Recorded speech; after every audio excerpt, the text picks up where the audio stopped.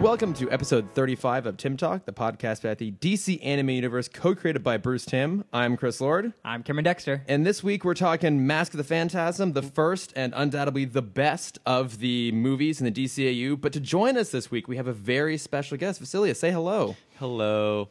Hi, Vasilius. Oh, hey, Cameron. Hey, what are you doing here? I just was invited. Oh, that's cool. And then So- Chris opened the door. Yeah. And I nice. walked inside the door. And then I ended up here. I contemplated leaving the door closed. Uh-huh. So you do listen to the podcast, which we do greatly appreciate. You may recall that during our Demon's Quest episode, Cameron decided to inject some tension and some conflict. From now on, we can only have guests on that one of us hate. Oh. So your Oh, challenge for the rest of the podcast to figure out which one of us it is. Very good. Yeah, so All just right. try and see if you can figure it out. Yeah, just ask me again at the Forgot end. about that. Yeah, I mean, I've been very hospitable. Is that a ruse? Mm-hmm. You don't know. We're going to find out. I didn't give you a hug when I walked in. Yeah. Oh. You had to sign There or was something. no touching. I touched you, and you did not. I gave you a nice little firm shoulder grab, and you did not reciprocate. Yeah. Think about it. Yeah. Stop and contemplate. But of course, we've mentioned Vasilius before because you have an awesome podcast, Tolkien Takeaway, which Cameron was on recently, which is a great episode to listen to before. We've plugged it a few times. Yeah, So- thank you. Thank you so much for your kindness and plugging my stuff, you guys. I really, really appreciate it. Of course. But I think I am owed it as your most devoted fan. Oh. Oh, well, thank you. We do appreciate that. So, but I mean, before we get into the meat of the episode, which is going to be all about Phantasm, which obviously is fucking amazing. I mean, so Vasilius, you requested this episode in particular. Yeah. So, before getting into that, like, where'd you start off with Batman? Like, what was your first introduction to Batman? With, like, the character Batman? Yeah, just or like any exposure to Batman? yeah, where did he first appear in your life? I think the first exposure I ever had to Batman, you guys might laugh at this, was the Super Friends. That's awesome. No, Are you kidding me? that's That's fair, great. yeah. Watching the Super Friends, I don't know if it was on Cartoon Network or It would be Cartoon Network, because, yeah. it's a Hanna-Barbera show. Watching the Super Friends. I remember some episodes like really vividly.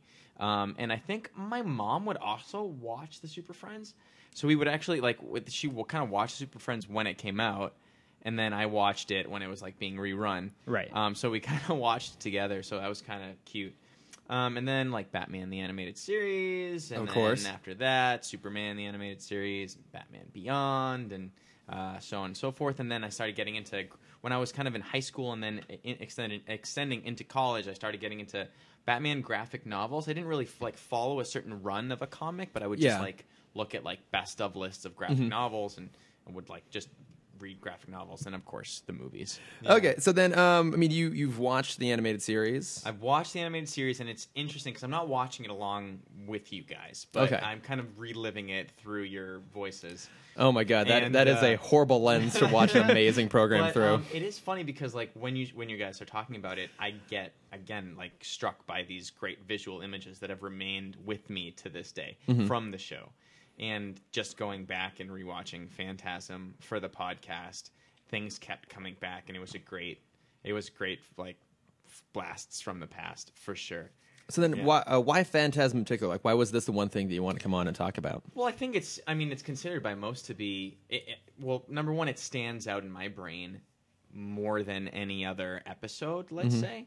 And, other than the Beyond stuff, which I really adore. Yeah, same. Yeah. And I remember watching it for the first time close to when it came out. I must have been 5 or 6 or maybe I watched a little bit after, 6 or 7. I was Okay. 6 or 7, and I remember being at my godbrother's house, and there was this big Greek kind of party happening in the kitchen, and I didn't want anything to do with it. You're like, fuck this noise, there's Batman on. Literally. And then I went into the living room where my godbrother Stephen was watching this movie. My mom would never let me watch this. Okay. But it was on, and I was watching it, and I remember when the Phantasm first came into frame, being legitimately scared. Oh, yeah. Yeah, legitimately scared. And so it's just been kind of engraved in my mind, really stamped, burned into my mind. And then I rewatched it a few years ago and realized what an actually quality movie it was. So I like it. I like it a lot. Yeah, the guys who make the show have always been so great about their efficiency of storytelling. And I mean, should we just go ahead and dive right into it and start kind of talking about it? Because my first note is basically about like how you jump right in and it starts off immediately. And we've talked before about how a lot of literally jumps in. Like oh yeah, I guess he literally jumps in the story. We just smash through a window right into the middle of the story. Right. Yep. Exactly. Yeah. But I mean, I think right from the beginning, it does set itself up as being something a little bit different, right? So you can tell it has budget. We have the big CG Gotham City. We're kind of passing through it. We have the beautiful like orchestra, which fun fact, you guys may or may not know this. It's actually the people singing, they're chanting their own names backwards, which is pretty great. Yeah. It's a weird little joke. But I mean, and the animation is the best, I think. It's so epic. Yeah. I mean, Cameron, you're the animation expert here. It's much better than the rest of the show, right? Oh, yeah. I mean, they obviously had, I mean, they didn't have much more time on this. They had 8 months, which is insane. Because this was originally supposed to be a direct-to-video movie. Yeah. Because the producers wanted a direct-to-video movie between each season, and then they realized this idea was too good, so they brought it up to a theatrical release. And wasn't it to follow a little bit on the heels of Batman Returns? Was it? Kind of. I mean, the whole series was basically capitalizing off of the Tim Burton movies. And actually, the intro, the fun thing that I read about this, Warner Brothers was like, because this was also kind of the age when 3D was being more, or CGI was being more introduced into movies and animated things. Yeah. So Warner Brothers was really, really pushing for some kind of 3D thing. CG. And yeah, CG thing. It's 3D animated. Whatever. Fuck you guys. And Paul Dini and Bruce were so against it. They're like, this technology isn't really good enough. It doesn't fit the style that we're going for. Yeah. And they're like, okay, we'll just put it in something that has nothing to do with the story. Yeah. Like the credits. I mean, it holds up, though. It still looks really good. I mean... especially if you compare it to... Because the 90s Spider-Man show, they did a 3D CGI rendering of New York. You're right. Yeah, that looked horrible. And if you compare the two... And this came out 3 years before the show. Yeah, better budget, though, I would imagine. Oh, yeah. Oh, my gosh. So much better budget. But also, when this came out, kind of speaking about the animation aspect, it was a major flop. Yeah, it made $5.6 million off of a $6 million budget. And then, I mean, it's subsequently through various like home release. Guys, did you know that it originally came out on Laserdisc first? Yeah, I saw that. That's awesome. I didn't know that. Did you guys ever have Laserdiscs? No. No. There's no way you would if you were a child. But Basilius, you and I are basically the same age. Yeah. No. Went from just VHS to regular DVD in my household. Okay, we had the first 2 Star Wars movies on Laserdisc, which was like pretty amazing. So you had the Mark Hamill collection. But we didn't have this on Laserdisc. Oh, no. That's what you're saying. Okay. No, but I always remember having to like get to Cloud City and like, God damn it, you have to get up and go over and flip the fucking disc and put it back in and keep on watching. Now, in terms of like clarity and picture, was it above VHS but below DVD, or was it like the equivalent of DVD? I honestly couldn't tell you because this would have been 20 years ago, 20 plus years ago. Records of that? No. You don't have a technology diary? No, I don't. What am I doing with my life, honestly, guys? Here I just remember things based off emotion. I should be remembering minor technical details of the media I've consumed. Oh, so sorry, going back to the animation aspect, one of the reasons a lot of critics believe this flopped so badly was they were comparing it to other animated films at the time, and that basically meant comparing it to Disney. Yeah. And what Disney movie came out shortly after this? The Lion King. Yeah. Yeah, because this lost the Annie Award for Best Picture. I feel like this is going to be a good trivia off between the two of us who can get to these bits first. Oh, man. Because I wrote all of them down. I'm sure you wrote them down. I wrote them all down, too. I'm not keeping score, but I'm ahead. Superhero films ever nominated for an Annie Award. Do you know the other one? Would it be The Incredibles? It would be The Incredibles. Oh. Man, you guys are made for each other. I know, it's sickening. Is really what it comes down to. It's like I am feeling nauseous. So we can dive in now. I got my we got our thing. Yeah, I mean, the because the animation is incredible. Like, I mean, we've had some really poorly animated episodes. We talked about it before. Some good ones too, but I mean, not on this level. I mean, just the fight sequences, just right in the beginning, and the casino, really fluid, very smooth. At no point do I ever feel like the animation is crappy. No. During the whole thing, which is pretty good. The opening scene, if we're going to start jumping in, so I'm just going to jump off that diving board. Please do. Batman kind of breaks up a crime meeting. Yeah, I mean, they're going to distribute counterfeit fake bills money to the casino. They're going to launder it to the casino. Gotham, Vegas. Yeah. And Batman. Fun fact about this scene: Batman jumps in, beats up all the bad guys, one gets away. Blah blah blah. Fun fact about this scene: the movie The Crow. If you remember The Crow, I do. Stole this action scene. Almost scene for scene when the Crow breaks through, and he's fighting all the goons in that one room at the long table. I have to admit, I know of The Crow. I've never actually seen it. It's great, Chris. That's what I've heard. Yeah, that's what I've heard. You should watch it. It's great. But yeah, so Chucky Saul, who's the kind of leader going on here, he runs off to the garage to try and get away, and he encounters what he thinks is Batman. But guys, it's not Batman. It's the thing that terrified all of us as little 6-year-olds. Yeah. Yeah. The Phantasm never actually named in the movie at any point ever. All of my facts. Yeah. I'm just gonna cross that. I know. Do you need time to cross out all the facts that I've stolen from you? No, it's only 3. I looked up a list of 13. So Okay, so I've interspersed mine through my notes. Oh, I just put everything in the beginning and the end. Oh, okay. Well, to each of their own. But yeah, so what I love about this movie too is that it addresses one of the issues I've had with the whole series was people actually die. Mm-hmm. Like, right from the beginning. Yeah. Like the violence throughout this whole movie is much more realistic. There's blood. Yeah, there's blood. Like people get cut. People get injured. Teeth get knocked out. Yeah, and it's much more visceral, and I think it makes a big difference. It earned that PG rating. Oh, it definitely earned it. I mean, I've talked about this before, that it bothers me in a lot of the episodes where a character should clearly have died given what happened to them, or like the stakes are that someone's going to die, and you never really worry about it because it's a kid's cartoon. In this, within the first 5 minutes, like one of the gangsters is killed in a pretty violent way. I mean, he drives off a parking garage and smashes into their building. That was so cool. Yeah, which I love too, because awesome. like that kills someone in this, but like we just watched the episode with Maxie Zeus where he falls like 10 stories and he just stands up and walks away from it. So we have a more realistic version of physics in this, which is much appreciated. But he was a god. That's true. Kind of. Yeah.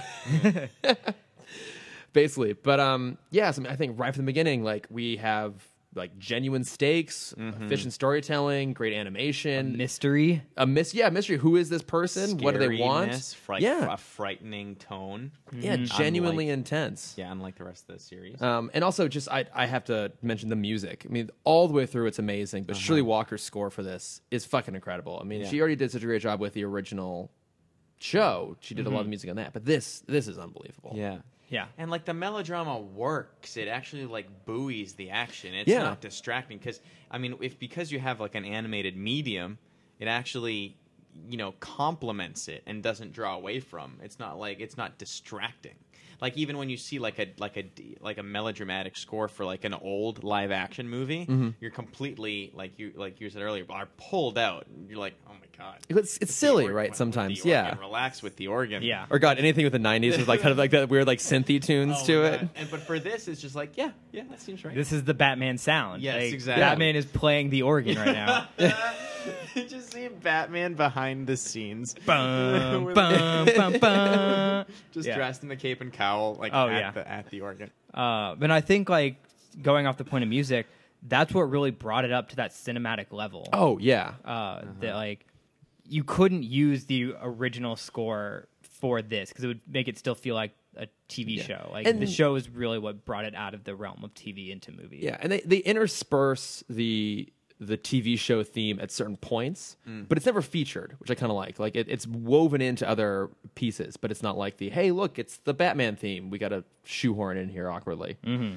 So, so we kind of move quickly from there to Party Time. Party Time. Yeah, we meet Arthur Reeves, played by Hart Bochner. Did you get any trivia on this? I gave you an option here for. No, I have the other voice the other voice in that scene. Okay, cool. Okay, so yes, okay, I'll give you that one. I know who you're talking about. But you guys have seen Die Hard, right? Yes. Yep. Oh, for fuck's sake, Cameron! Do you own a television? I own 2. Or have you ever? Yeah.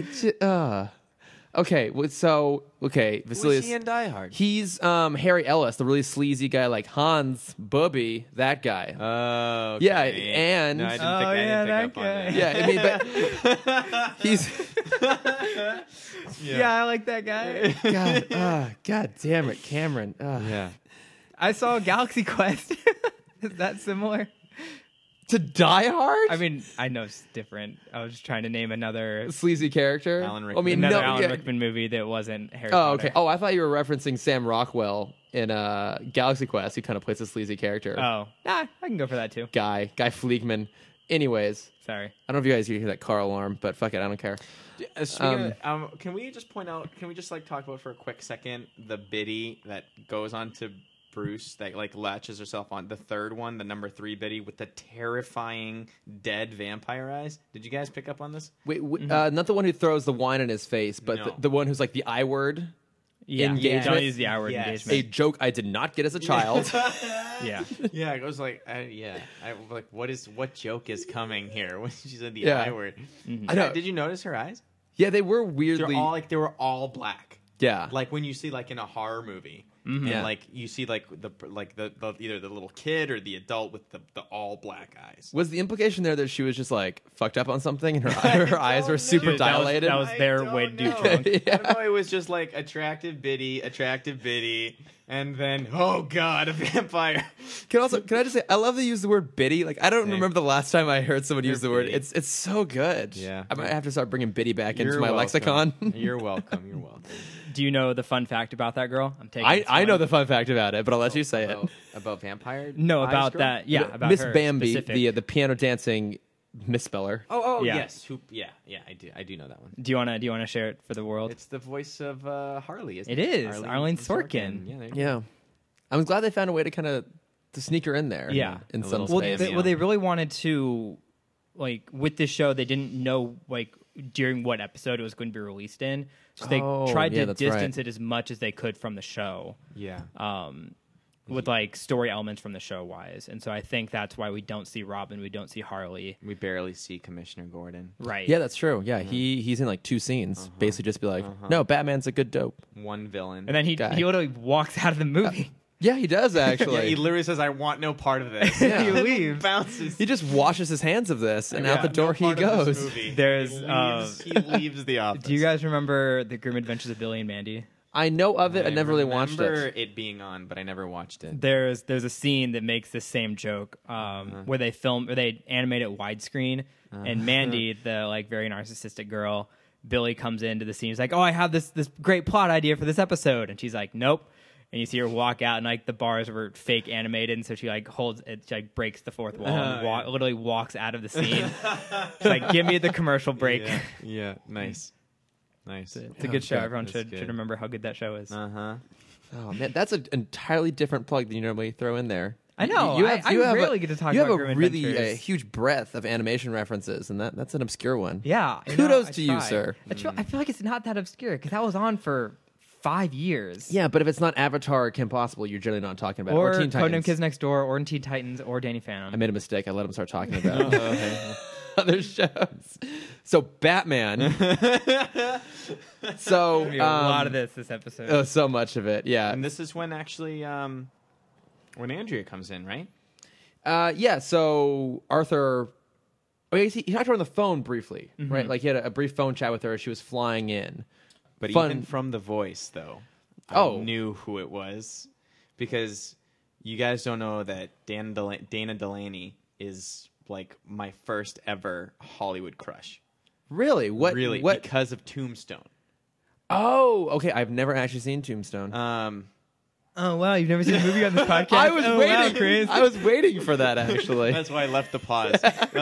Yeah, no, Tombstone is my favorite Western of all time. Okay. And she's the love interest in, Okay. in that movie. And she kills it. She's unbelievable. And she's my first celebrity crush. And I actually, when I got Twitter, I followed her on Twitter. And one of my first ever tweets was, I just wanted to let you know that you were my first Hollywood crush. Okay. So thank you. And she responded. She did. She What? responded, That's awesome. No capitals. Well, no all capitals. Thank you. Aw. And you gave me like a smiley face. Oh, I'm glad that there was a thank you at the end and it wasn't just no, No all capitals. capitals and just that. No. Okay, so you love Dan Delaney. Do you Yeah. know where else she pops up in the DC animated universe? Yeah, in Superman. Yes. Remain the animated series. Lois Lane. Yeah, voice of Lois Lane. Voice of Lois Lane. So, and I think we can assume that for the purposes of this story, that the character is named after Andrea Romano. Yeah. We must assume that, I think, at this point. Yeah, I kept, like, when I was writing her name out, I kept writing Romano. Andrea Romano instead. Yeah, but so she's mentioned, and like Bruce like kind of sulks off into his office and stares at his massive picture of his parents, and that triggers our first wavy line first of many flashback. flashbacks. Yeah, so many flashbacks. Right. But I like how even that transition's done though, because it's like it goes from a really dark room, he's by himself, the massive picture overhead, and then when it cuts to the graveyard, even though it's a graveyard and it's in the past, it's still bright. Like it's during the day, it's outside. There's just a lighter tone, especially the way this whole scene plays out when he meets Andrea too, and it really does show how far he's gone. That even back in the day, even though he was still carrying around this burden, it was not as severe, and he was still kind of happy. Yeah, it's a great juxtaposition, and it's interesting, and it's a nice way to keep a movie from being one mood or being one note for too long. Just to insert that kind of stuff. Yeah, it'd suck if they made a full motion length picture of one tone movies. Just one tone. It's probably a little broody, it would a little suck if they dark. made four straight movies with one. Oh, that would. There's no way a company would be that Cameron, stupid. That would be so bad. That'd be horrible. Who would go see that? I don't know. People who just love to get their heart broken. Yeah. Who would go see all of them? Not us. You're right, not me. I didn't see a single one. No, I saw Superman. Oh God. I saw Superman. You've seen the best, which is very faint praise, but I like how the flashback's done though. But Yeah, it's good. So we were introduced to Bruce and Andrea that immediately, I had a quick question about this. Sure. How old are they in this scene? Because it's been 10 years since she's been back. And we think Bruce is like... She mentions this around campus.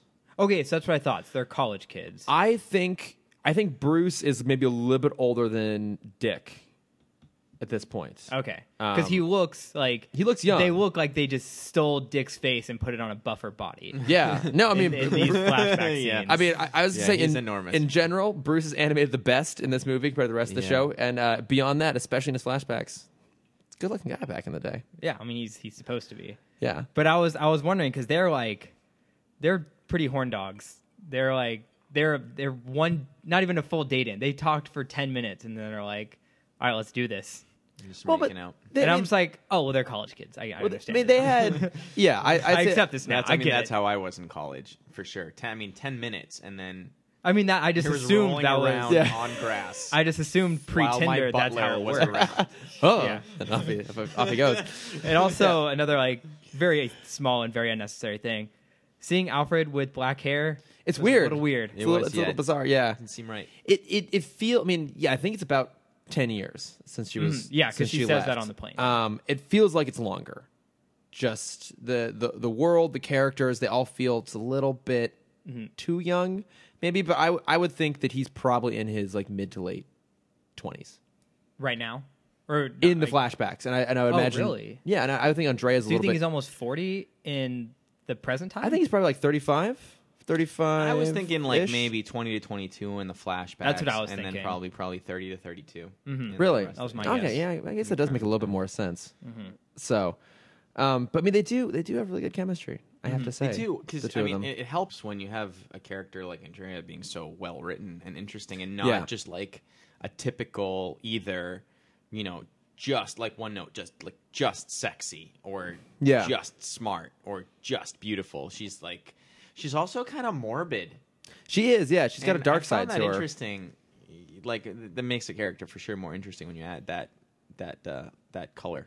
We even look at how she talks to Bruce in comparison to all the biddies back to the party. Right? She almost talks down to him. She does. And, no one ever talks down. to she's him. Not afraid of him, and I think that's part of why their dynamic works. Is because he's so used to having everyone, either kiss his ass or be terrified of him, because he's this huge figure. But no, she's not afraid of him at all. So, but he mentions that he has this vow, and she's like, "Ooh, what's your vow?" And then we quickly figure out it's a secret. It's a fuck you, Bruce. It's a secret vow. Fuck you and your dramatic bullshit. But we've established at this point, Bruce slash Batman loves to make jokes that only he gets. Oh yeah, for sure. Yeah. But you think about it, he spends a lot of time by himself, so I guess it kind of makes sense. Sorry, that one was for me. Yeah, exactly. Who are you talking to? Yeah. It's like, sorry, did you say something? No, I did not. No, don't worry about it. Yeah. But I'm not Batman. But when he, You're Batman. kind of making going off that joke, he obviously talks to himself all the time, but he can't stand it when someone else is talking to themselves. Because when he sees Andre, he's like, "Oh, are you talking to me?" No, I'm talking to my mom's grave. Oh, are you sure? Because I'm here. Yeah. Right. Yeah. That was a little awkward. I'm going to take a step away. Oh, I think I heard you say my name. Are you sure you're not talking to me? I think what they were trying to do was, because the headstone was on the ground, it was a flat one, they were trying to play off like he hadn't seen the headstone. But we had so clearly seen the headstone, we were like, why is he being so dense right now? What is he he doing? Because in his mind, everyone has like 5 foot tall, massive headstones no one would be for their there parents. To nothing like that. That says nothing other than their last name. Right. No, like beloved husband, wife, mother, father. No, just Wayne. Yeah. Yeah. I mean, the headstone talks to him with thunder and lightning. So yeah, and an I don't organ. think anybody else's does. Oh, so much to say. That's where the scene. organ. Oh my player god! is. Yeah, The organ player is underneath the tombstone. he pays an organ player to follow him around. Oh yeah. Yeah. Sorry to interrupt. Andre, are you, Bruce, do you hear that? No, that's just for me. Go. But so from there, we get his kind of his early forays into crime fighting. Yeah. Which I like the way they handle this. Very similar in some ways to what they do in Begins as well, with like the ski mask and that whole thing. Yeah, where they don't find him scary. Yeah, it's a big moment for him. Like he gets really frustrated at the fact that they're not intimidated by him, because it would be kind of ridiculous. So actually, Cameron, I do have a question for you in regards to animation. So I'm assuming you guys noticed this too, that when he's fighting the thieves, the gangsters, anytime there's an impact, like the screen flashes white. Yes. So I guess my question is that to basically just make it easier on the animators, that at the point of impact they don't actually have to animate that, or is it to kind of hide the violence, or what's the reason by having those like flashes of light that come up? I would see it as to intensify the impact. Okay. It's similar to like when you see a gunshot go off, there's always like the big flash. It's like they're trying to connect it of like he's super fast and these are really hard hits, and so they're like. And I think that was kind of their replacement of like the pow bang. Like, Okay, all right, that's fair. Yeah. That's what I mean. Did you feel that? Because that's what I felt like. Did you? Feel Yeah, that? it does add impact to it. I mean, but it's also noticeable, Right. Exactly. too. And I guess maybe because the Stylistically. first maybe it was also included in the opening fight sequence of the casino, but I don't remember it quite so much. I don't think so. But here it feels really pronounced, so that's why I was kind of curious Okay. where it comes from. But this is a great action sequence. All of them are. So Pretty much. And, I oftentimes the flashbacks can kind of drag a story down, but in this case, actually, it injects action into it. Like, most of the action sequences are happening in a lot of the flashbacks. I feel it's also just as interesting as the main storyline. I had completely forgotten about this part of the movie. I had completely forgot about the quasi origin story. Mm-hmm. The post parents being killed, but pre costume being put on for the first time. Yeah, I forgot, and it's interesting and it's compelling. And yeah, I mean, I think this is the best representation, because we have Year One, which is what everyone kind of goes to as the pre-Batman, and I think it tells the story a little better. Mm-hmm. Yeah, I'd agree with that, because I mean, this is the closest we get to an origin story for Batman in the animated series and in the whole DCAU essentially. Right. But I think the difference here is that it's not really so much an origin story, but I mean, it's a romance that's tied in with his origin, and like so it has I think a bigger emotional resonance than say even like Batman Begins, which again I love, but it's really that's just doing a lot of narrative work that you kind of feel like had to be there to set the tone. Whereas this, the real juice of the story is tied in with these scenes, and it's I think it's the structure they put in there makes it more compelling than a traditional origin story. It makes it feel less like a traditional origin story. Yeah. Yeah.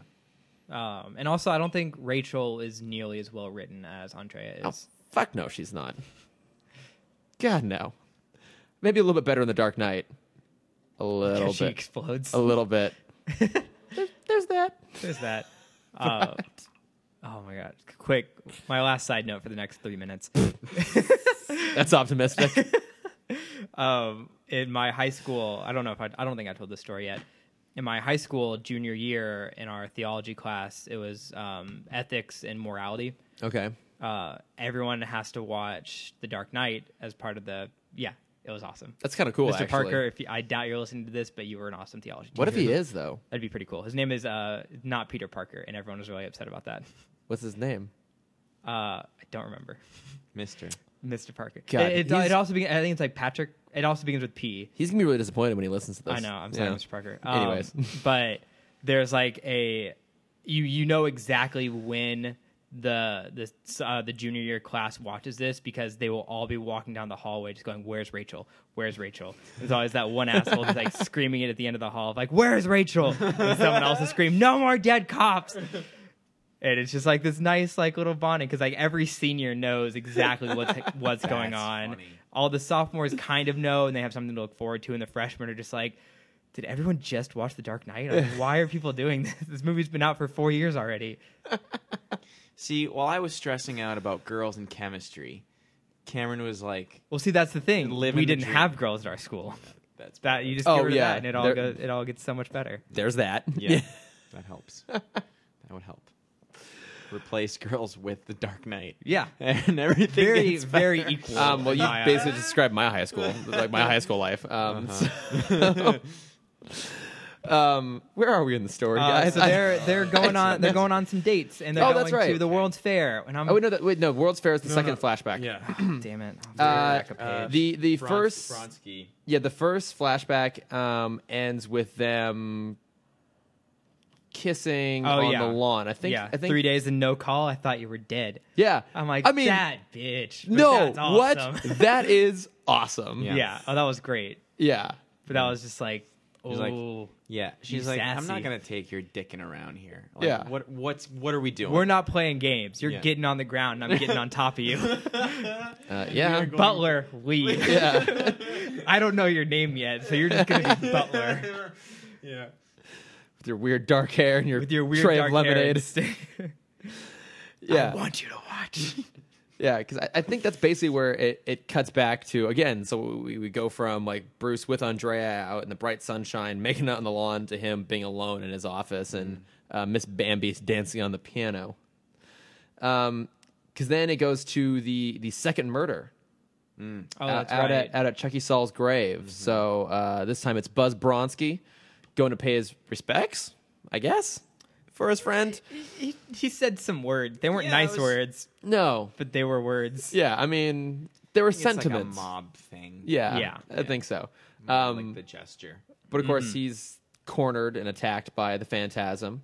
And I didn't realize until watching this time, he's literally killed by an angel of death. Yeah, I love Oh, that. Yeah, 'cause it you- was an angel of death. Yeah, because it's your angel. angel of death awaits, and then he's crushed by a giant angel By a tombstone, giant- yeah. which is pretty great. What else happens? Not too much. And then we go to the next flashback because they're back No. Oh. So then we go to Gordon. Wait, is this Oh Gordon? no! First, it's Valestra reads in the paper that both of his yeah. friends have been killed. And he makes the connection. Yes. So my little tidbit of actor bitness here. I can't speak. Do you guys know who voices Valestra? Facilities, you're nodding. You know. Of course you don't. You probably haven't seen this I didn't movie look it either. up. I'm sorry. Who does he voice? Or who's the voice? Abe Vigoda, Yes.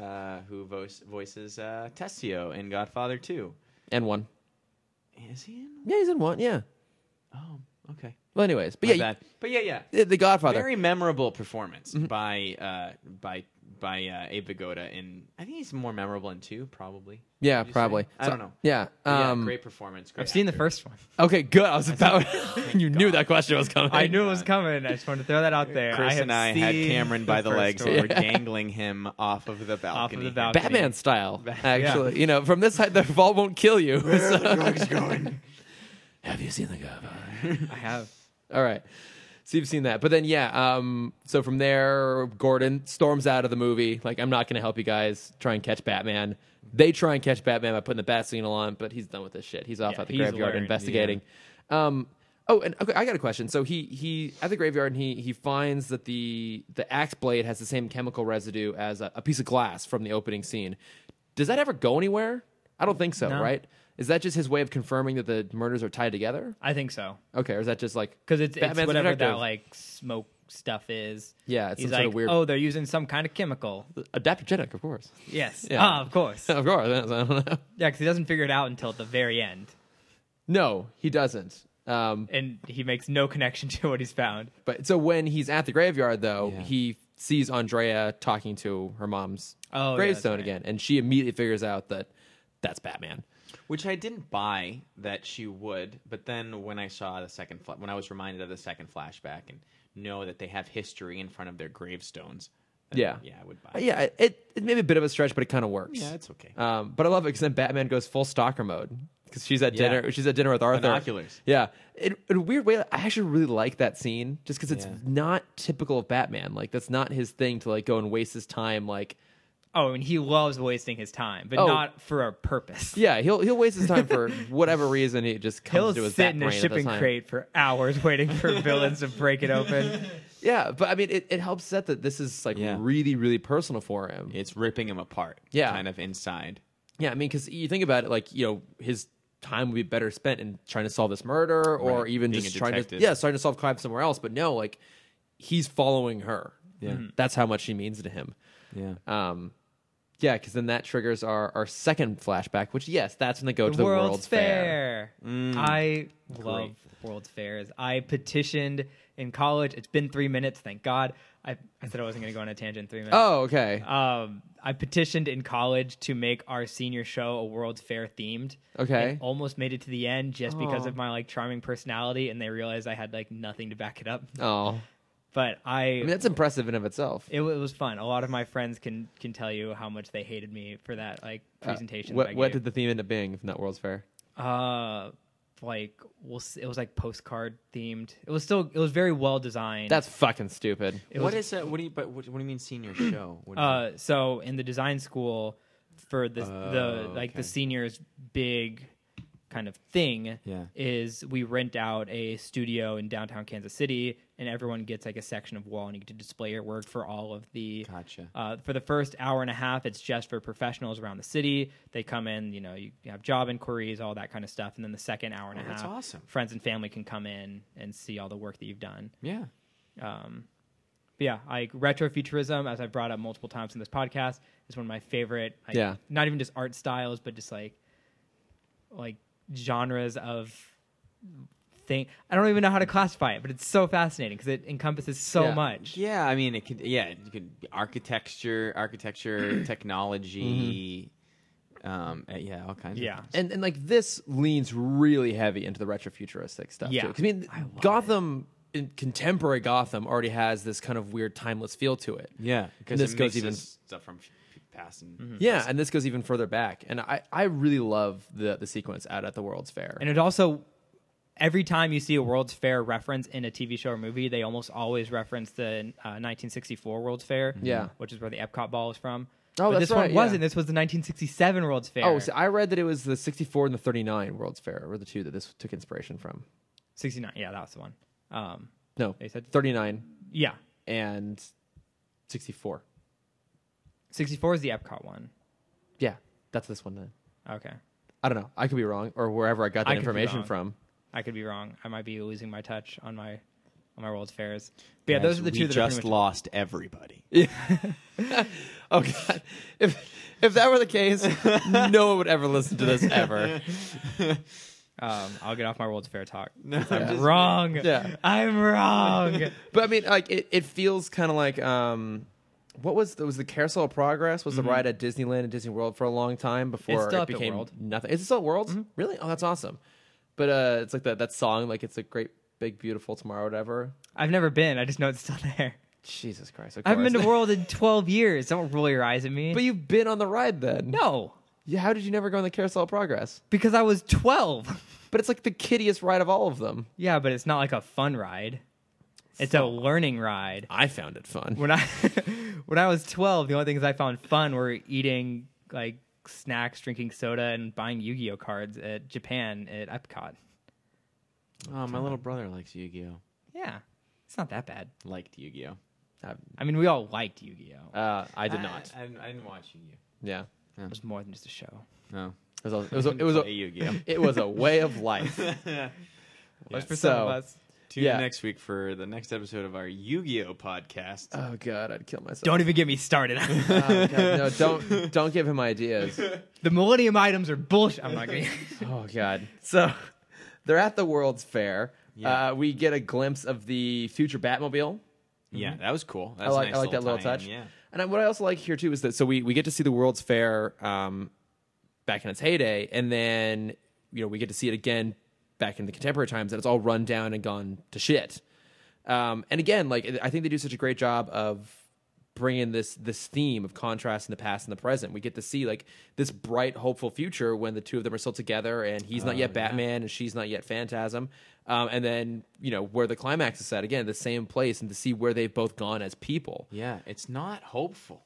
No, it's not. It's grim. Yeah, for a quote unquote kids animated movie. Yeah, it's grim. But I mean, it's just sophisticated. Even the show is actually very adult. Going back and watching it now, and I think this even more so. And I think what makes this movie so kind of stand out-ish is it's kind of the only time we see a Batman or a Bruce that might have found happiness and might have not become Batman.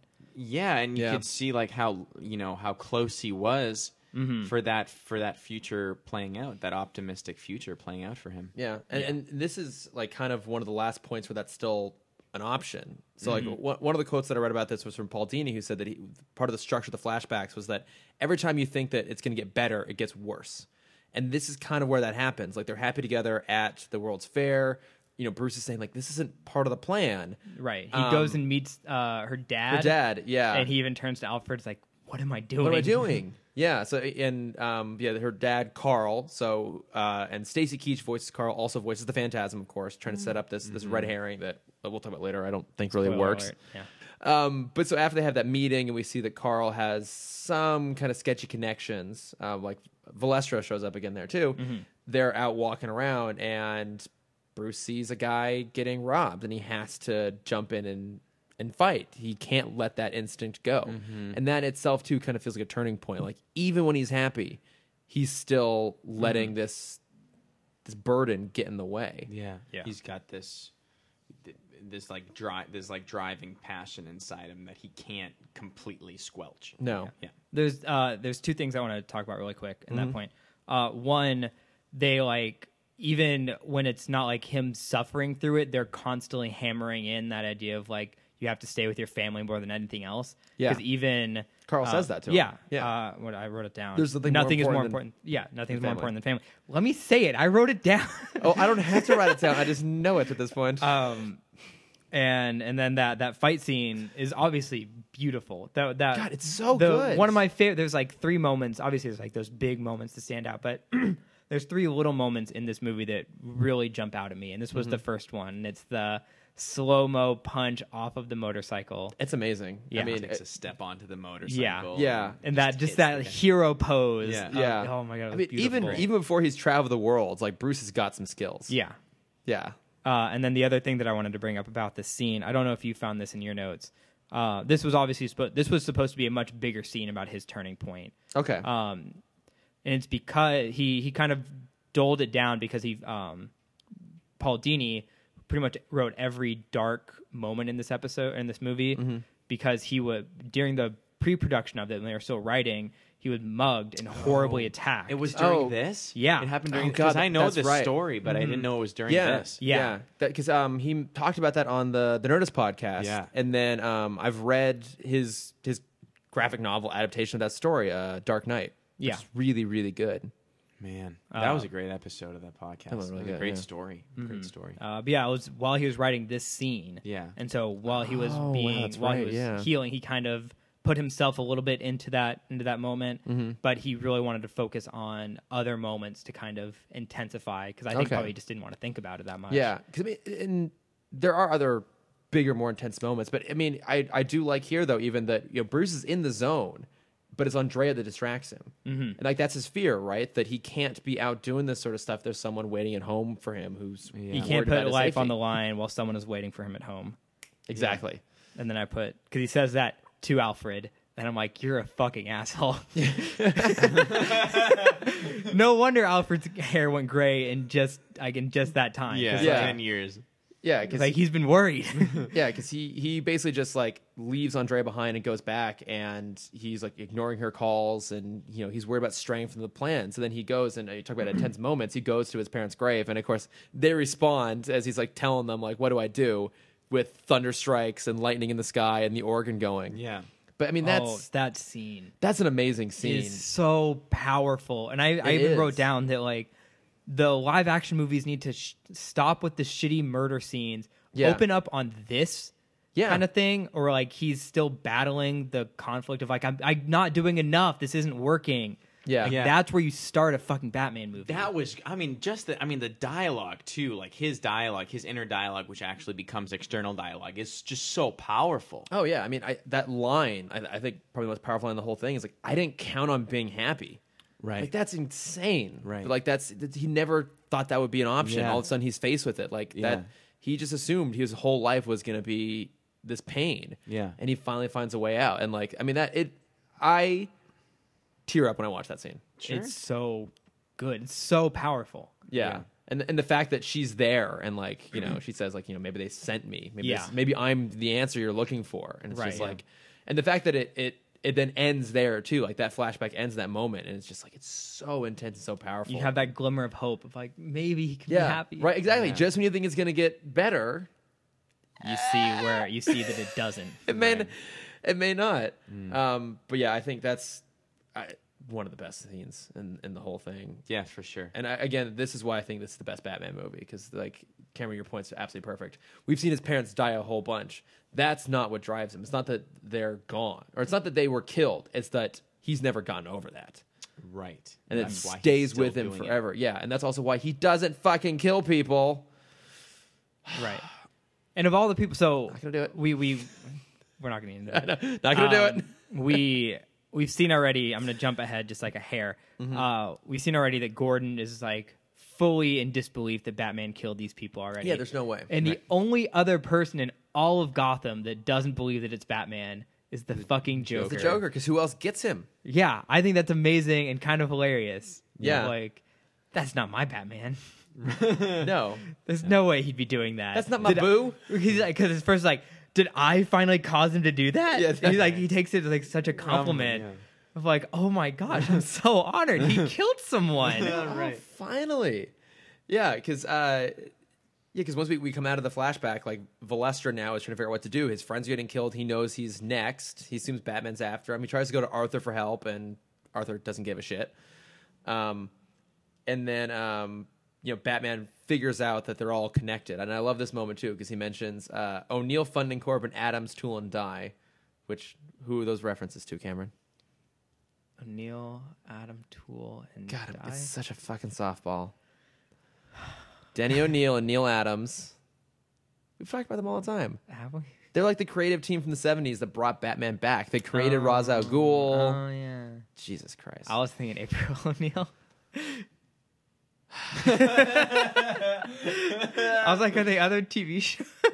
Grab his leg, grab his leg, grab his leg. Other things that Bruce Timm might have worked on? I think you and I can take it from here, right? We can just get rid of it. I'll leave my notes. Yeah. I'm going to go to Chick-fil-A. Yeah. Okay, so, but anyways, Batman is now going to go try and figure out what Valestra has to do with all of this, and he's clearly also going to go stalk Andrea, because Alfred's like, oh, you're going to go see her after you go see them. He's like, shut up. Also, yeah, I love how he's just like, he acts like such a moody teenager in those scenes. Yeah. Is that the diapered your bottom? Exactly. Yeah, you think you know me so well, and yeah, that's Alfred's response. Yeah, but okay, so I didn't literally understand what Alfred was saying. I literally played that part back 3 times, didn't get it, and I had to turn on the subtitles to read him say, "I diapered your bottom." It took me many years to understand some parts of the dialogue in this movie. So hang on, so the Waynes made their butler change their baby's diaper. If I had billions of dollars, I don't think that's what a butler does. Well, I mean, but he was more than. I mean, he's not. He's more than just the kitchen and dining room, which, according to Clue, is what a butler does. No, like he was kind of like. I mean, he was part of the family, kind of. Yeah, I mean, he was just pet. He was like the pet. Yes, that's exactly it. He was the pet Brit. Yeah, that's what billionaires do. They have their pets, dogs, cats. British people. Yeah, ocelots change Ocelots. change the underwear, change the diaper of their children. So, but yes, Alfred's seen it all. Yeah. Yeah, but so Batman goes to I think that's Valestra's place. It didn't look like Valestra's place that we've seen in other scenes, but he finds a picture of the 3 mob bosses and Andrea's father, and that triggers flashback number 3. Yeah. Where again we think things are going to go well. He proposes to her. The world's shittiest proposal. You're Bruce fucking Wayne. You don't have to do that this, much effort. like, upset me way more than it needed to. Especially because, like, the scene right afterwards is when she sends the ring back. Yeah. And he's like, he doesn't even do anything romantic. He's like, here, I have this box. You know what it means. Hands it to her. She opens it, sees the ring, and he's like, kind of on it. He looks like he's in a squat and on a knee. He got down. He got down. Well, hang on. He's also like walking around the cliffs over the ocean at his mansion. Yeah. Tucked way up in Gotham. Like that alone is a pretty romantic spot. So let's give him some points there. But he's not going anywhere. That's still his property. Yeah. But he's also going out back. He's going to his backyard. Yeah, but he has a nice ass backyard. I mean, people propose in their backyards before, I'm sure. Right by a bat cave. Well, I mean, let's not. Well, I mean, Bruce at this point is not Bruce Wayne. Is not like single billionaire playboy Bruce. That's actually a really Wayne. good point. Yeah, that's a character that he plays. Yeah, like I mean, I think this is what one of the things that Christian Bale did well was like he's kind of a weird, intense guy. Yeah, and so this is like kind of his best effort at. Yeah.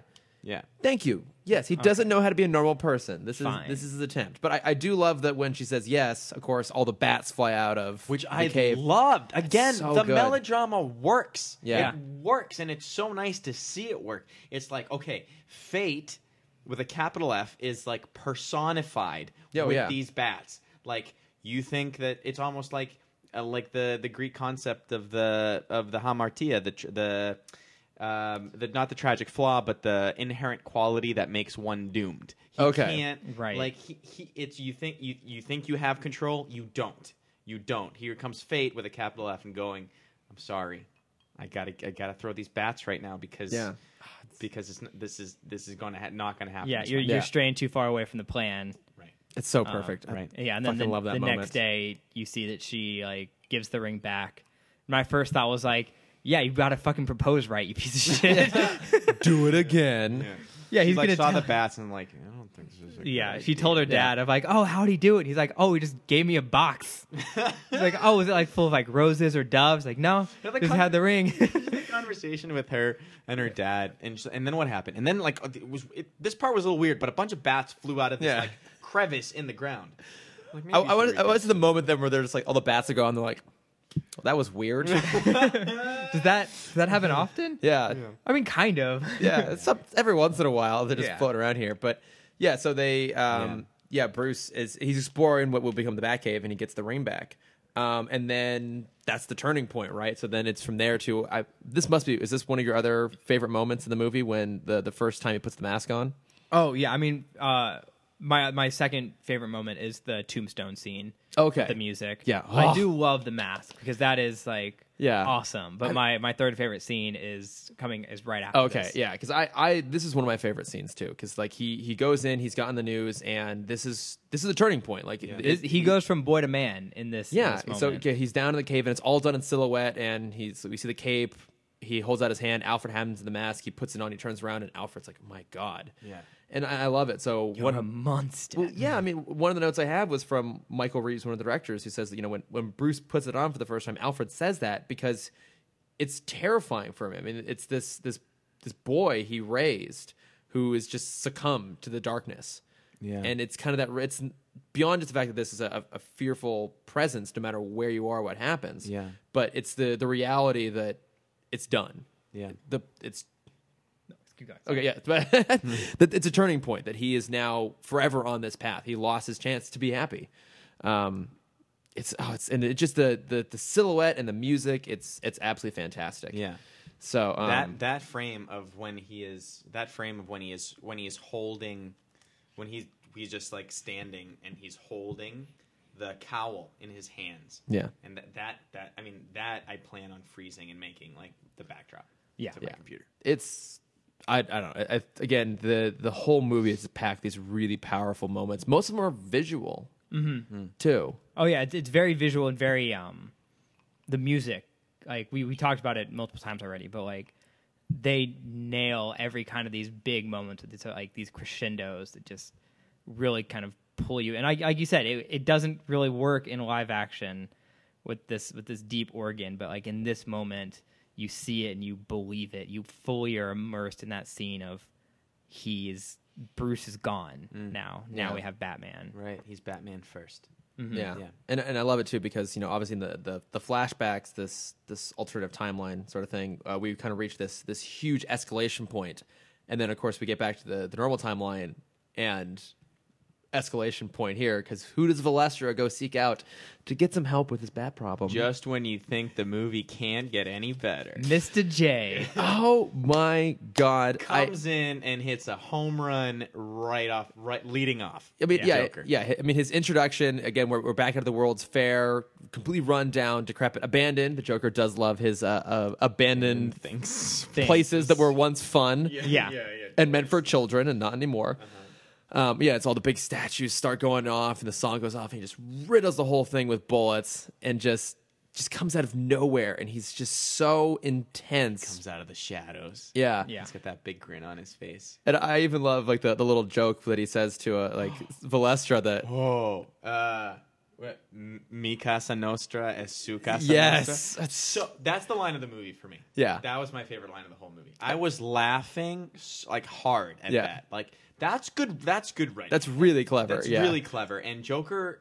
I mean, there's multiple characters in this movie that are written that cleverly, but especially Joker. Yeah. And you can't only have that. And his inflection and his cadence and the way that Mark Hamill plays with the sounds in his lines is just masterful. Yeah. This movie is a masterclass in voice acting from him. Oh no, it absolutely is, and you can tell that this is clearly why they brought Paul Dini in because pretty much every Joker episode at this point in the show is all Paul Dini, and he just knows how to write the character so well. And I think this is the best version of the Joker we see in anything. Oh, absolutely. This is especially the end. It's like that's the best Joker laugh we're ever gonna get. Oh yeah, and I guess scene. One of the things I read about this was that they didn't want to bring the Joker in originally because they didn't want to remind people of the '89 movie or draw too many comparisons. But they kind of realized they could do something in this movie that they couldn't do in others. And I imagine what that meant was that he's a supporting character. We're halfway through and he shows up. The movie's not about him like the '89 movie was. He's a supporting character until he becomes central because you can't bring in a character like that and not have them be incredibly important unless you're writing Suicide Squad. And so heyo, that's throwing it down. Had to get it in there somewhere. I made it an hour before I said it, so that's pretty good. But yeah, I love him in this. I think he's absolutely amazing. This is my third favorite scene. We're finally here, and it's the most like nothing moment. Nothing happens in this moment. It's right when Sal is like, I need your help with something, and he literally springs into frame, and it's the smallest bit of cartoonness. It's like, I'm here for business. Oh, business. And I paused it and just lost it for a good minute. I'm like, that is perfect. It's perfect. I loved it so much. Yeah. It's just at that point when you have all the laws of gravity and physics that the movie is adhering to goes out the window because this character has you in his spell.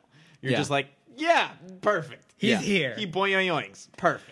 Yeah, I mean, I think he is at his funniest and at his most menacing in this movie. He's scary. Yeah. He's scary as hell. Yeah, he's always played for laughs, but here, he is genuinely funny and genuinely terrifying. Right. Mm-hmm. Right.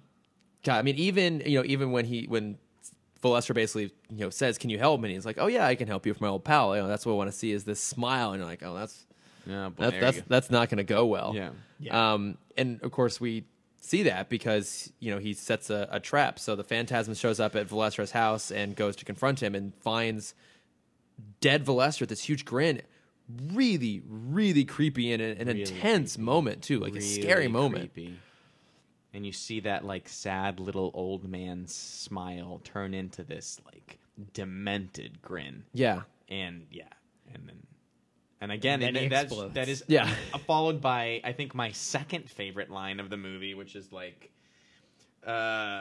your something will be all over Gotham. Oh, it's like, your name, your spleen, your head, and it's just like, oh, what's gonna happen? And yeah, the whole thing. Yeah, it's your name will be all over town. Oh, right. To mention, it's so good. And then of course the chase sequence that follows that too. Oh, yeah. God, I mean, talk about beautifully animated and intense. And so, I mean, technically we're not supposed to really know that that's Andrea at this point, so that part's not there. But even just the pure mystery of it, that this villain who's going through and killing people, and Batman's going after him, and just the way, I mean, they are kind of equals in this sense. If anything, the Phantasm actually has the edge because he disappears. I remember thinking that, like, honestly, like the first time I watched the movie, I remember clearly thinking to myself, I don't see how Batman is going to beat this guy. Yeah, because first of all, this is a comic book world. Is it a ghost? Is it some supernatural thing? I don't know. Because it's played a whole bunch of elements like he's supernatural. Like in fantasy, yeah. And this chase scene, you really see Batman kind of torn to his last leg to get out of this. Like, he uses every trick he has to escape. Yeah, and you see him both mentally and physically fully depleted. Down. Yeah, as he finally gets out, and Andrea is there to help. Yeah, because the Phantasm disappears. The Batwing is like is compromised. Let's call it that. Yeah, it ends at the construction site, and I mean, there's that decoy he uses, which wouldn't really work if you stop and actually think about it, where he puts the cowl over the sawhorse, but it's also such an awesome sequence. Again, the music, which could be distracting, but I think in this case just really brings the whole thing up. And I mean, he's pushed the limit. He literally has to give up his cowl, escaping cowl, to try and escape. If he gets caught at this point, he's fucked. Game over. Yeah. I mean, the stakes are so high when he's on the run from the cops trying to get out of there. And he's only saved at the last minute by Andrea, and it's such an intense scene. And my God, this is another one that I think movies could really adapt this well, because in Begins we had the kind of suspenseful escape scene, which was taken from Year One, where he's kind of carried out by the bats. Yeah, he uses the bats to escape out of Arkham. Yeah, which is creative, but that stupid sonar thing in his boot, because isn't that where But that was from Year One, though. Yeah, it was the same thing. I mean, I know, but that's still kind of I don't like that. I agree with you though. Is that one step too far, you think? A little believability. I mean, I'm fine completely believing anything in the show, but seeing that and seeing this, this is what I want to see. I understand that you got to go with the bat thing and the themes, but this is the escape I want to see. I want to see him life on the line, beaten, torn, blood. Yeah. Blood. Yeah, right. That's, blood.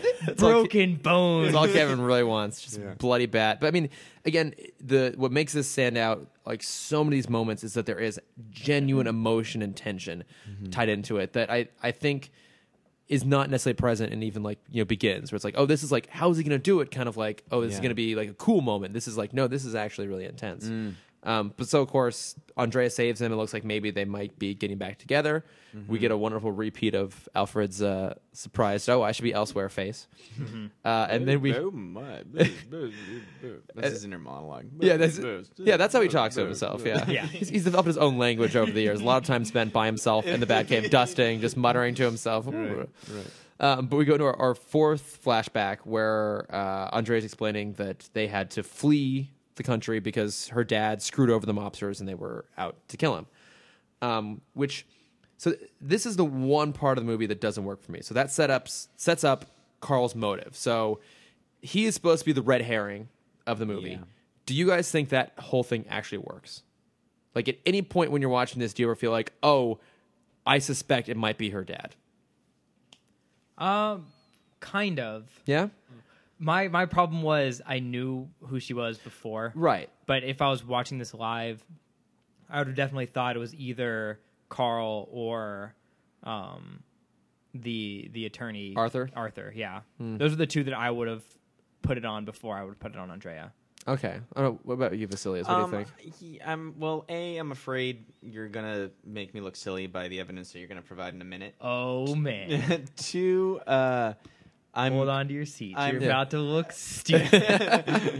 You guys have both taken improv with me. That wouldn't be the first time. 2, I'm historically bad at falling for that kind of stuff. Okay. So yeah, I did buy it. Okay. I did buy it. I'm glad to say that. I don't have like some big like boom. Here's evidence as to why you're stupid. No, like for me, boom, you're an idiot. For me, it's never worked. It's never worked. I mean, again, I knew who the character was going in. I mean, I know that there's kind of this whole big thing about when they I think it was Kenner when they released the toys, they packaged the Phantasm with her mask off, so they I read damn that. it, they spoiled it. They spoiled it. Here's the pen. Check that one off. Stupid. I'm getting out of here. Yeah. That all came through, which is good on the sounds. But so I mean. So maybe that was the case. Maybe I just knew going in because of the toy or whatever. But I don't. For me, I don't think that element of the plot works. I don't. I think they almost need to make that more pronounced that he might be the red herring. But I'm glad that it works for you guys because it didn't work for me. But yeah. So that at this point now, Bruce is just convinced that it's her dad. Also, at the same time, if you're not expecting a twist. Right. Yeah. That's true. It's a kids show. Yeah. That's a fake mystery. Like, the audience has to know by now. We're 2/3 through the movie. It's obviously who we think it is now. Yeah. Yeah. But Bruce is kind of convinced that it's her dad. They are clearly on the path to get back together. And then he's looking at that old photo and he realizes, oh shit, the remaining person in that photo is a pre-transformation Joker. I want to know. Oh, so damn. he's like immediately knows how to draw the face. I want to know how many photos he goes through. It's like draws the Joker smile. No, that's not him. No, damn it. That's why they'll never let him back into the Louvre. Yeah. He just yeah. So he so then the Joker confronts Arthur in his office again. Really intense and genuinely Really terrifying because he breaks in and poisons Arthur. And doesn't kill him like he does with Valestra, but I mean, which I think is interesting. It is interesting. This is the first time we see like how the doctors handle a laughing patient. Yeah, because they're just trying to sedate as much as possible, and I guess the implication there is that eventually it'll wear off. Yeah. Yeah, I do think it's interesting that the Joker left him alive. I mean, obviously he had to for plot reasons, but it's also, I mean, you can also like the Joker. He would kill some people and leave other people. Right. Yeah, going torture some others. Yeah, but so Batman goes and figures out that okay, like the scene also I thought was kind of funny because like the doctor's like just try and stay calm, just like don't get too excited. Batman, this is the time when Bruce needs to come in and talk to him. Like, you've established early in the movie that you know each other. Yeah. Hey, Arthur, how's it going, old buddy? Yeah. I heard you met up with the Joker. How would that go? That must have been horrible. Did he say anything? Yeah. So, by the way, do you know anything about Carl Beaumont? Don't break in as Batman. But, I mean, I think it's probably, I don't know, probably the second... Maybe the third scariest / most disturbing moment in this movie is watching and listening to Arthur not be able to stop laughing. Yeah. That's like literally like your heart drops. Not literally, but figuratively, your heart drops. Yeah. Mine did. Yeah, no, I mean, again, like that's the great thing about being able to break out of like the traditional kids format, and I think the longer this universe runs, they're able to do that. I think by the time you get to, like Justice League and even Batman Beyond, you're getting kind of the darker, more sophisticated storytelling that we see in this movie. But where we are in the series so far, we haven't quite gotten there yet. But so this explains the fifth and final flashback, guys, which is just purely Andrea like going back home and realizing that her father has been killed by the Joker. So she's off to go kill the last person on her list, the Joker, back out at the Decrepit World's Fair. And so begins an amazing fucking climax of this movie. Yeah. Yeah. Oh, sorry, that was an open invitation for you guys to start talking guys, about it. That's it. I think we're going to end the podcast there. You can find us at Tim Talk on. Well, I have more trivia to steal from Cameron, so I'm going to keep talking. That's fine. I'm just going to rip out. This but so page. I love she goes in to confront the Joker. He knows who she is. Right off the beginning, they get into a fight. One moment I love is that she's punching him and he's like on the table and he's reaching back behind him. Oh, it's the and there's the knife. There's two items. There's a big thing of bologna, yeah. and then there's a butcher knife. And what is he gonna grab? Boom with the bologna in the face. Yeah. You have to. He has to take the joke. Yeah. Always. That's how Joker is. No, every time. And then Bruce saves Andrea from getting sucked into a giant fan by throwing his bat bike into it. So, yeah, they're all in there. He's like trying to shoo Andrea away. Yeah. And one of the lines that I really enjoyed in the scene is she's like, I have to kill him. I have to get vengeance. Like, what will vengeance solve? And there's that pause, like, you of all people should know what vengeance. Like, you of all people should know how to answer that question. Yeah. And like he kind of does, but and I think that's what makes him interesting, which we didn't. It's only kind of now that this sort of theme pops up between the two of them. But Bruce doesn't really want vengeance. Right, like he's trying to, like it's kind of like scratching an itch. He has this pain. He's trying to find a solution to that. But what I think is interesting is he doesn't really want vengeance. But what I like is that Andrea thinks they're on the same path, even though they're clearly not. Enough so that it makes Bruce question himself, like really how similar are we really? Yeah. We're both on this quest to avenge our parents. Yeah. Well, even when he's on, Joker has a jetpack that he's kind of flying around, and Batman jumps on. And he's like, "What are you trying to do? You're going to kill us if you don't let go." Yeah. And Batman even says, Joker says, "Let go, or we're going to die. We're both going to die." And he says, "Whatever it takes." Yeah. And I was like, "Oh shit, he wants to kill him." Yeah. I mean, think about everything he's like lost at this point, right? And that it's all coming back. He's been able to spend 10 years avoiding Andrea and that chance of happiness, and all of a sudden she's back. She's become him, but worse. I'd be pretty pissed too. Yeah. Yeah, it's intense. And I wonder if he also, sorry to cut you off. No. I think he also thinks like your if podcast. he gets, it's my fucking podcast. There will be no blowing Cameron off the mic on this day. I wonder if there's like the thought going through his head of this is Andrea's last person. If he gets rid of him, will he have that chance of happiness again? Will that pull her out of the abyss that's enough true. for him to like help? Oh, that's a good point. That's an interesting yeah, question. maybe. Wait, are you saying like if she kills him, will that bring her back? If she kills the Joker, will it let her? Yeah, if he kills the Joker, if either of them kill the Joker, will that bring back the potential happiness? Will that pull her out of the abyss that she's fallen into? Yeah, but of course, if she were to do that, he could never. He would have to take her in because she'd be just like the Joker at that point. Yeah. That's the problem. That's the great speech at the very end with Alfred. Yeah. I think, and like that's why this movie works, is because it actually asks some like genuine, like moral questions. I think maybe less ham-fistedly than maybe even the Nolan movies do. Because like the whole place goes up in a massive explosion, and then they're back at the cave, and that's the great thing. And we see why Bruce needs Alfred too, and I actually like this moment too because Alfred calls him Bruce, which doesn't actually happen that often.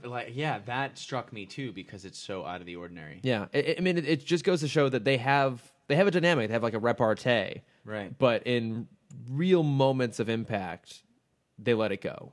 Yeah, and I think Alfred kind of at his most fatherly.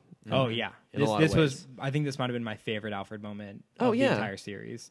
Yeah, I mean, it shows why he's there, why he's so important, why he like really, really matters. And as Alfred says, like he's not just a butt wiper. No, he does more than just diaper his bottom.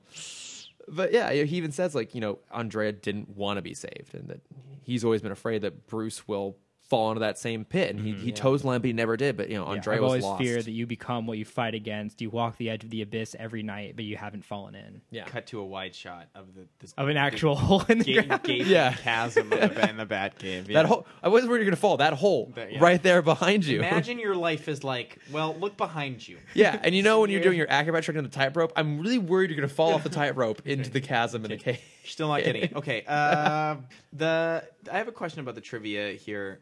Mm-hmm. When they're fighting in the models of the buildings. Oh yeah. I didn't understand. Like, I guess it was trivia to like some sets or something that were in I didn't understand. So that was it reminded me of King Kong or Godzilla. That's what I thought. Okay, so what it was an homage to the Dick Sprang era, which would have been like the 60s, like 50s and 60s, which is kind of like the more fun, kind of pulpy poppy sort of era. Comics? In the comics, yeah. Okay. So oftentimes in the comics, Batman would be like squaring off against his rogues galleries, and the cover would be like them giant amongst the city. This sort of exaggerated thing. So it's a direct reference to that. Got it. Okay. Yeah, and so like they do a similar thing in the new Batman Adventures episode Legends of the Dark Knight when they're like fighting the Joker in the like giant music museum. I don't know if you guys remember that episode. I do. Yeah. Yeah, that's also a reference to Dick Spraying, that kind of era of stuff. But yeah, so that was a deliberate pull. That's a great fight sequence too. Is the two of them like giants fighting and him just like waddling inside the giant building. I love that little moment. Oh my god, when he's like behind the building and he's like holding yeah. No, it's so good. I suppose at some point we should kind of wrap towards an ending here. Maybe we'll try and get it done. Like I mean, it only took us 80 minutes for us to talk about a 70-minute movie. Yeah, I guess we're that's true. We're almost pretty much on there, so we'll kind of wrap it up here. But I think I think for me the ending of this is like just so perfect. I mean, it's bittersweet. So yeah, Bruce discovers the Andreas locket that has a picture of the two of them in the Batcave. What I love is so then it cuts to an ending shot we've seen in a lot of other mediums. I mean, it's very similar to the end of the 89 movie. It's the end of Batman Begins, where he's like back out in the city and the bat signal goes off and he races towards it. I still think this is the best version of that. I was really hoping when he kind of like you see the head go up. Exactly. Yeah. I was kind of hoping the first time I watched this that it was going to end on that famous shot from the animated or from the TV title sequence, where it was going to be like him standing on the building and the flash of lightning go behind him. I was really hoping that was going to like the full cycle of like, this is where we're always starting. It comes back around. Yeah. Like they show two criminals break into like a bank and then he's off. Yeah. Yeah. That actually would have been kind of clever. That would have been pretty cool. Yeah. But I love the way it ends right there. Yeah. I mean, because you think about this. This is a long episode of a TV show. He's back where he started. He had this massive, like deeply emotional arc. But at the end of the episode, nothing has really changed. Right? Yeah, it's just back to work. Back to work. But I think that works for Batman because he's never going to stop doing this sort of thing. But I think now that journey he's on and that relentlessness has more impact than it did beforehand. I think I've actually burned through almost all of my trivia. Fuck yeah, let me pull up mine. So I got a few little bits here. I mean, just got it. Let me see here. Got it. Yeah, so, there's one here I mentioned. I mean, the general idea. I mean, it's like this whole movie was basically made by like the brain trust of the show. So directed by Eric Radomski and Bruce Timm, but there were sequence directors too, and so that's all the guys we see pop up all the time. So like Kevin Altieri, Boyd Kirkland, Paul. You're the name guy. I should know these things. I didn't write them down. I'm pulling these all off the top of my head. It's pretty good. Off the top of your head. Oh, and then of course, like Alan Burnett was one of the writers, and so when he sat down to do this, he wanted to, as you mentioned before, do a story that was separate from the Rogues Gallery, but he wanted to do a love story because that hadn't really been done on TV.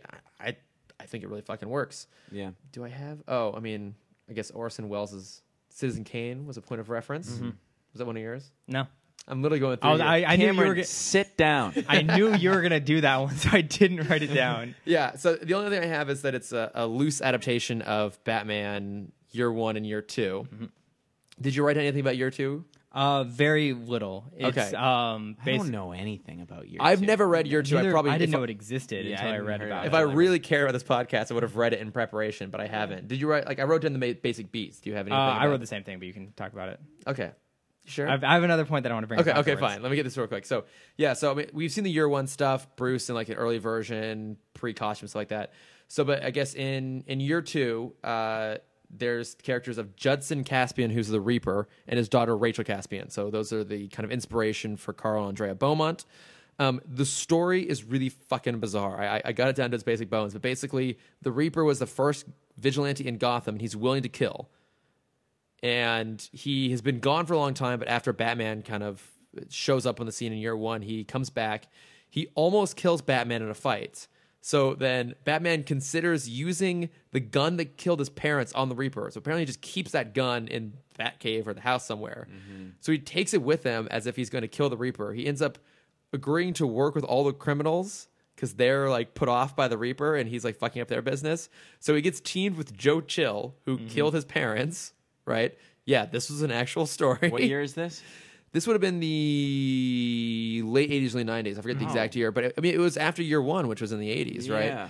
So basically shenanigans ensue. The Reaper is presumed dead, and then Batman confronts Chill and is planning on killing him with the gun that killed his parents. Oh boy. For just really on the nose poetic justice. But before he can, the Reaper shows up because he's not actually dead, shoots and kills Joe Chill, and then apparently falls to his death. And while all this has been going on, Bruce has been dating the Reaper's daughter, Rachel, and when she finds out that her dad is dead, she just decides to go become a nun and leaves him. Yeah. And breaks off their engagement. Oh, I was gonna say none. Yeah, probably none. Yeah. No, I mean, because there is absolutely zero subtext or anything else in this. They made a lot of really good improvements when they adapted this storyline. Thank the Lord. Woohoo. Cameron, that is the extent of my trivia. Fuck yeah, it's my turn. I guess the only point that you've left me. Oh, is time left? Yeah, I think. Should we just wrap this? No. So this is really interesting because is it? It is. It's very fascinating, Chris. Okay, go on. Not the fact. It's kind of interesting. Yeah. This was ground zero for the overused story that we see in all 2000s superhero films of superheroes wanting to drop the cape for a girl. If you look at no, it's not. What was before this? Superman 2. Cameron is actually getting up, actually walking to the door, actually opening it, can't unlock it, cannot unlock it, having difficulty, coming back in defeat, spinning his phone like he does, sitting back in. Okay, wait, but so where did you read that this was the start of that trope? In my mind. Oh. I thought, whatever. Nope, Superman. But to be fair, though, Superman 1 and 2, Superman, yeah. Superman movies. Yeah.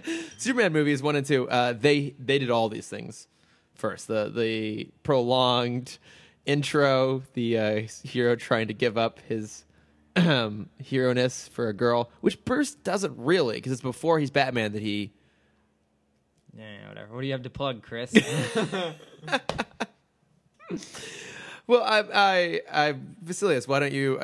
hang on, before we go, do we have anything else to actually say about the movie? I mean, Cameron doesn't, because I just shit all over him at this point. Kids, if you haven't seen this movie, watch it and love it and enjoy it. Do not watch the credits, or you will get the worst 90s sax ballad. Yeah, some jazzy tunes from Tia Carrera there. Why? Now, this is a phenomenon that occurs... It's all right, He's buddy. So sad. It's all right, buddy. Because it's a phenomenon that occurs in... You wanted more conflict in the podcast. in lots of 90s action movies. Not lots of 90s action movies. Oh, so, yeah. Don't watch the credits. No. Or mute them and just maybe play the score from Batman Returns. Yeah, that might be fun. Just even, open up Spotify and play this score some more. Yeah, just play the opening theme again. Yes, yeah, God, play the opening theme again. But yeah, don't want. Yeah, it's so good. Sad. But I mean, Cameron, genuinely, do you have anything else? We did skip over one line that I wanted to bring up. Please, by all means, let's talk about this. There was a scene that we kind of breezed over because it's not super important, but it's Batman is in Andrea's hotel room, apartment, whatever. Thing, yeah. After she has a very loud kiss with Arthur, where he still believes her dad is alive, and he believes that she's doing. Batman all of this. still believes. Yes, Batman still believes that her dad's alive, and he believes that she's still doing all of this, whatever she's trying to do in his name. And she's like, you need to stop letting your dad control you. Yeah. I wrote it down somewhere. And then she has this amazing retort of the only one still being controlled by their parents is you. Yeah. And I remember seeing, I saw a GIF of that before I even saw the movie. Oh, really? On Tumblr years ago. Wow. Wait, how? When did you first see this movie? Chris, I have some news for you. Oh. The first time I saw this movie was about 2 months ago with you at Tarantino's Theater, Beverly Cinema. New Beverly. Yep. Mm-hmm.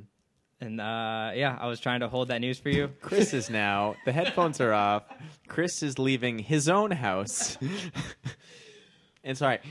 As wait, long as what? we watch it, right? What? I mean, that's the What? that's the Really? important. Yeah. As long as we watch okay, it. so that is shocking, and I guess I'm supposed to be offended, but at the same time, that's awesome. You got to see it in theaters for the first time. That is not. It was pretty It's awesome. like you and a whole bunch of like 5-year-old children got to see it for the first time. That's why I in was the so mad theater. when they got to be a part of the raffle and I didn't. It was Okay, a raffle don't at take the it too movie far. theater. yeah. But really, you'd never seen it before. No, I remember before we started this podcast, I just didn't really have an interest in it for some reason. Like, I was so obsessed with the late 2000s animated film. Don't give me that look. It's a very bad look on you. It really is, though. There was just something about it that, like, I never... Those older, like, this, Mr. Freeze, Catwoman, all those movies, I just never really had an interest in for some reason. And then when we started this podcast, and you got so excited about the movie episode, about this episode in particular, I was thinking, like, I need to see this from a fresh perspective. Like, you've had this movie your entire life. Yeah. I'm curious how our opinions are going to differ, which they didn't really. No. Seeing it, because I was planning on watching it for the first time directly before this episode. Oh, wow. That's crazy. But yeah. Shocking. Yeah. See, I know I lost a lot of nerd cred. Yes. no, yes, you did. Well, but everybody has movies that slip through the cracks, for sure. In even movies that you would expect wouldn't slip through the cracks. That happens. That happens to everybody. Trying to think of one of mine. But anyway, so we have been talking. I've never seen the Hobbit animated movie. Are you really missing How out on dare- anything? I though? plan to watch it for the podcast. Have you seen Okay, that makes sense. the Leonard Nimoy music video? That has to do with Lord of the Rings? Yeah, he the likes- Ballad of Bilbo Baggins. Yeah, he sings it. No. Oh, you are missing out know on a of- treat for the world. Did he didn't write it? Did he write it? Oh, he wrote it because I know there's. Bilbo Baggins, the greatest little hobbit of them all. Oh boy. It's amazing. Okay. I watched that in 7th grade and it stuck with me forever. Because I know there's long songs that Tolkien has written either for Bilbo or about Bilbo, and I assumed he put that to music. No, well I'll show it to you after the podcast is Okay. over. Okay. Sorry. Okay. If it ever ends. I know. At this point, we probably should wrap it up. If you guys are still around, thank you. I think pretty much good for the movie at this point, right? Okay, so then Wait. So what? I'm so sorry. Where do you rank? Where do you guys rank this movie in Batman films? 1. You rank it 1? Yeah, hands down. Of theatrical films? What do you do 2 and 3? Begins, returns. Begins, returns. Okay. Yeah. You? You know, after watching it, I think I'm going to put it at number 1 as well. Really? High-fived. We nailed it. Yeah. Not sure if the audio could pick up on that really shitty high five. We've come back together. We've come back together, Cameron. Chris just slapped Cameron for no reason. No reason. Yeah, I think this like just flew up on my list because it kind of had everything that I wanted in a Batman story. 2 and 3 I'm gonna put as Forever, just because I love that movie way more than I need to. Yeah. Yep. And the trifecta. So he can't get out. We've trapped him at the desk. He attempted to walk out. 2, I guess I'll put as Begins, because I really like I just love the training montage at the beginning of Begins. Yeah. It kind of carries the whole thing for me. It does. Yeah. What about you, Vasilius? What are your rankings here? Can we count DVD or no? We're doing theatrical. I think we're doing theatrical release. because if we're including DVD, that list is Then very It's different. a long list. I'm yeah. doing Begins, Phantasm, Lego theatrical. Oh, damn it! Shit snacks. Lego's number 1 for me. Okay, this is still number 1 for me. Okay. And I think Lego would actually be behind Begins and Returns. I love the Lego movie. The Lego Phantasm Forever. There you go. It works. There's There the we name go. of the episode right Yeah, there. it works. Thank you for indulging me. No, that's a good question. I'm glad you brought that up because I would have forgotten about Lego Batman. How could I possibly forget about Lego Batman? Yeah. Which is funny because I actually have a little Lego Robin Yeah, I've been looking at that the whole time. sitting on my desk there. Yeah. But we should wrap it up, I think, at this point. So real quickly, we'll get into our Bat plug for the week. Vasilius, do you have something you've been watching or reading or listening to or whatnot? Yeah, one is a British miniseries, I guess a series. It's called Jonathan Strange and Mr. Norrell. Have you guys I seen know of it. I have not watched it. Okay, so it's based on a book that I actually read back in college in my fantasy literature class, which I told you about, Cameron. So it's a wonderful book. And the miniseries is also very, very good. I just watched the miniseries for the first time. It take all of the best aspects of like a well-crafted BBC like period piece, period drama, and just inject magic into it. That does sound pretty awesome. And it is awesome, and it's intimate enough to have like a real personality to it. So cool. yeah, it's awesome. Go watch Jonathan Strange and Mr. Norrell. Where do you? On Netflix. Okay, I was gonna say, what are you watching it on? Okay, yeah, it's on Netflix. And go read The Hobbit, everybody. I can't leave without saying that. Oh yeah, Just go and read The Hobbit. Or listen to it. Here's my moment. I've never read The Hobbit or any of the books. or you can throw this at him if you want. No, that's okay. That's okay. Would I own copies. Would you read The Hobbit? Yeah, I do want to read it at some point. You should read it. I just have 2 other books I'm reading simultaneously right now. I got so my it's a little- girlfriend a Hobbit comic. A Hobbit graphic novel. So if that makes it easier, you might want to go that route. No, I'll read the book. I actually do want to read it at some Chris, point. I haven't done it yet. I've read The Hobbit. Yeah, he has read The Hobbit. You can read? I can read. He's read 2 books in his life. Wow. Yeah, I feel like I feel like I have 3. I've read The Odyssey, Wrinkle in Time, and Oh, wow, throwback. yeah, Good book. and The Hobbit. Yeah. Yeah. I know 7 books you haven't read, but Cameron, since I'm not yet done abusing you, what have you been reading? Well, not reading, but what have you been watching? I've been watching. I just finished the new Netflix series, Dear White People. Was it good? It was awesome. Yeah? It was very fun. Because it's a movie. fun. It's adapted from a film, right? Have you Yeah, seen... it was an indie film that came out 2-ish years ago. Okay. That I haven't seen, but I just know all the controversy that came out when the trailer came out, and then MTV made this horrible Dear White People video on New Year's. They got even more hate, and everyone was connecting that to the show. But no, everyone go watch the show. There's a lot of important things being brought up, and it's just like a really cool it's a really interesting take on like college campus life. Oh, okay, cool. Mm-hmm. Yeah, no, I've heard good things. I need to watch that. Yeah, it's on my list. 10 quick episodes. Half hours? Yeah. Yes. God, it's always the best. Mm-hmm. What are you watching, listening, reading to? I'm reading a book. I have it right here because I can never remember. One of those things that has a lot of pages. Yeah, in it, it's with a colorful front and back. Yeah, it has words printed on paper. Do those words make pictures? It's a book. No, they make pictures in your mind. Oh, that's weird. I don't like book. that. It's a book. Nah, it's not for me. But this is actually recommended to me by my friend Neil. It's called Dreadnought. It's the first in a series, the Nemesis series, and it's by April Daniels. And so it's about a transgender teenager. So how to describe it? So born a boy, is a girl, but pre-transition, who inherits the powers of basically a Superman figure, and as part of inheriting that power, becomes an actual girl. So all of a sudden, so this transgender girl now is actually a physical girl and also has these powers. And so it's her kind of navigating this space of dealing with like a Justice League sort of thing and coming to terms with like her family accepting her now that she's an actual girl. And no, it's really good. And actually, a really good friend of mine is gender fluid and read this, and it had a really big impact on her, and that's awesome because I really get excited about people finding representation in like pop culture is not there. So it's really, really good. It's an easy read. And it's great. I recommend checking it out. So cool. That's my thing. Nice. Yeah. And I think that basically does it for us. So Vasilius, tell us real quick about your podcast and where we can find you. My podcast. My podcast is an all over the place exploration of Tolkien's work, J.R.R. Tolkien's work. It's called Tolkien Takeaway. You can find it on iTunes and SoundCloud.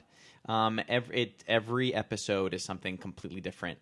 We jump around in theme. We jump around in work. By we, I mean I. Sometimes we have a guest. Chris, you will be on it. I hope. If you agree. No, I'd love to. And throw me a topic. Yeah, so. and it's great, and I love doing it. And it's one of the things I'm most passionate about right now in my life. So again, it's called Tolkien Takeaway, and you can find it on Facebook, and you can find it on Twitter at Tolkien Takeaway, and I am at _Vasilios on Twitter and Instagram. How do you spell that? Boom, there you go. Thank you. _VASILIOS. Cool. Thanks, Because it was Cameron. written in my phone wrong until you spelt it on your last podcast. Yeah.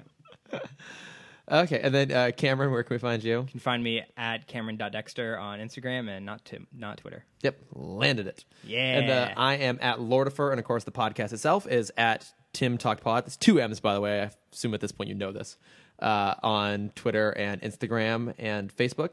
And we saved it to the end because we didn't want to interrupt in the middle of our talk about the Phantasm. But our sponsor this week is Hellmouthy. Oh, yeah. There you Yes, go. which Vasilis, you have been on. I have been on twice, I think. Thrice? Two or three times. Thrice. 2 or 3 times. More fun to say. And I owe a bunch to them. It's part of my inspiration to start my podcast is due to them. Is due to being on their podcast. Oh, yeah. And thank you, Ryan and Kelly. yeah, and we've kind of modeled ours on theirs as well. So yeah, it's really, really good. So do go check that out. So there will be a promo following this. But guys, thank you so much for sticking with us. It was a particularly long podcast. If you're still listening, thanks so much. Yeah. It really means a lot. But we love this movie so much. It was hard not to go long on it. But yeah, thanks so much. Bye. Bye, guys. Hey guys, it's Ryan and Kelly.